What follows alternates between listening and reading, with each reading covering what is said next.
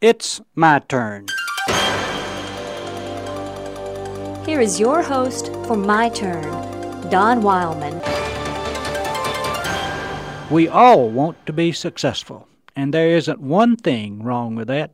He made us that way, implanted that desire in us when He breathed into us the breath of life. And it would be an awful dull existence if we didn't have that desire about us, for it causes us to do our best, to go to the highest, to shoot for the top. Far from repressing this desire, He encouraged it, kindled it, and set us afire with it. The trouble comes, you see, when we misuse this desire, turn its energies in the wrong direction, seek its outlets in the wrong ways. For somehow we think that to be successful means that we have to do so according to the standards of those around us. Let me share with you a story worth passing along. In 1923, a group of the world's most successful men, according to society standards, met at the Edgewater Beach Hotel in Chicago. Among those present were the president of the largest independent steel company, the president of the largest utility company, the greatest wheat speculator, the president of the New York Stock Exchange, a member of the president's cabinet, the greatest bear on Wall Street, the head of the world's greatest monopoly, and the president of the Bank of International Settlements. Their meeting attracted national attention. People watched them in awe, stunned by the magic that they had about them.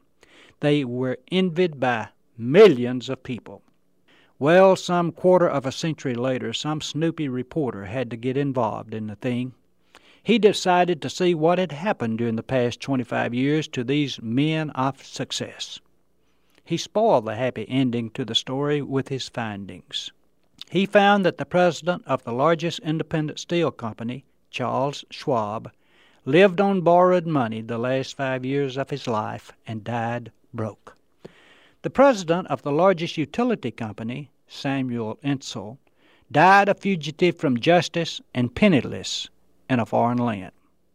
The greatest wheat speculator, Arthur Patten, died abroad insolvent. The president of the New York Stock Exchange, Richard Whitney, had served a term in Sing Sing federal prison.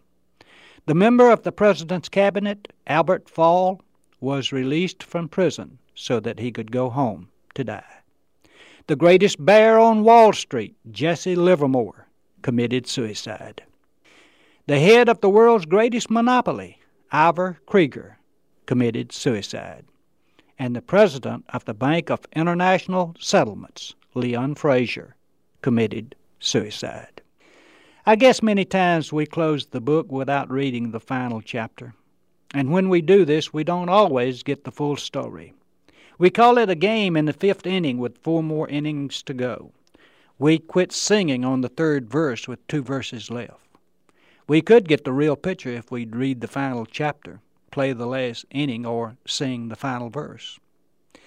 I guess the reason he was hung on that ugly tree was that he dared to judge by different standards. This upset the successful people, you know, made them angry, set them against him. So they tried to destroy him, only to find that truth is eternal. Whether one is successful or not depends on what standards he uses to measure success. That's the reason he wasn't impressed by their definition. He had a better one. And you know something? He still does. This has been My Turn with Don Wildman, a production of the American Family Association.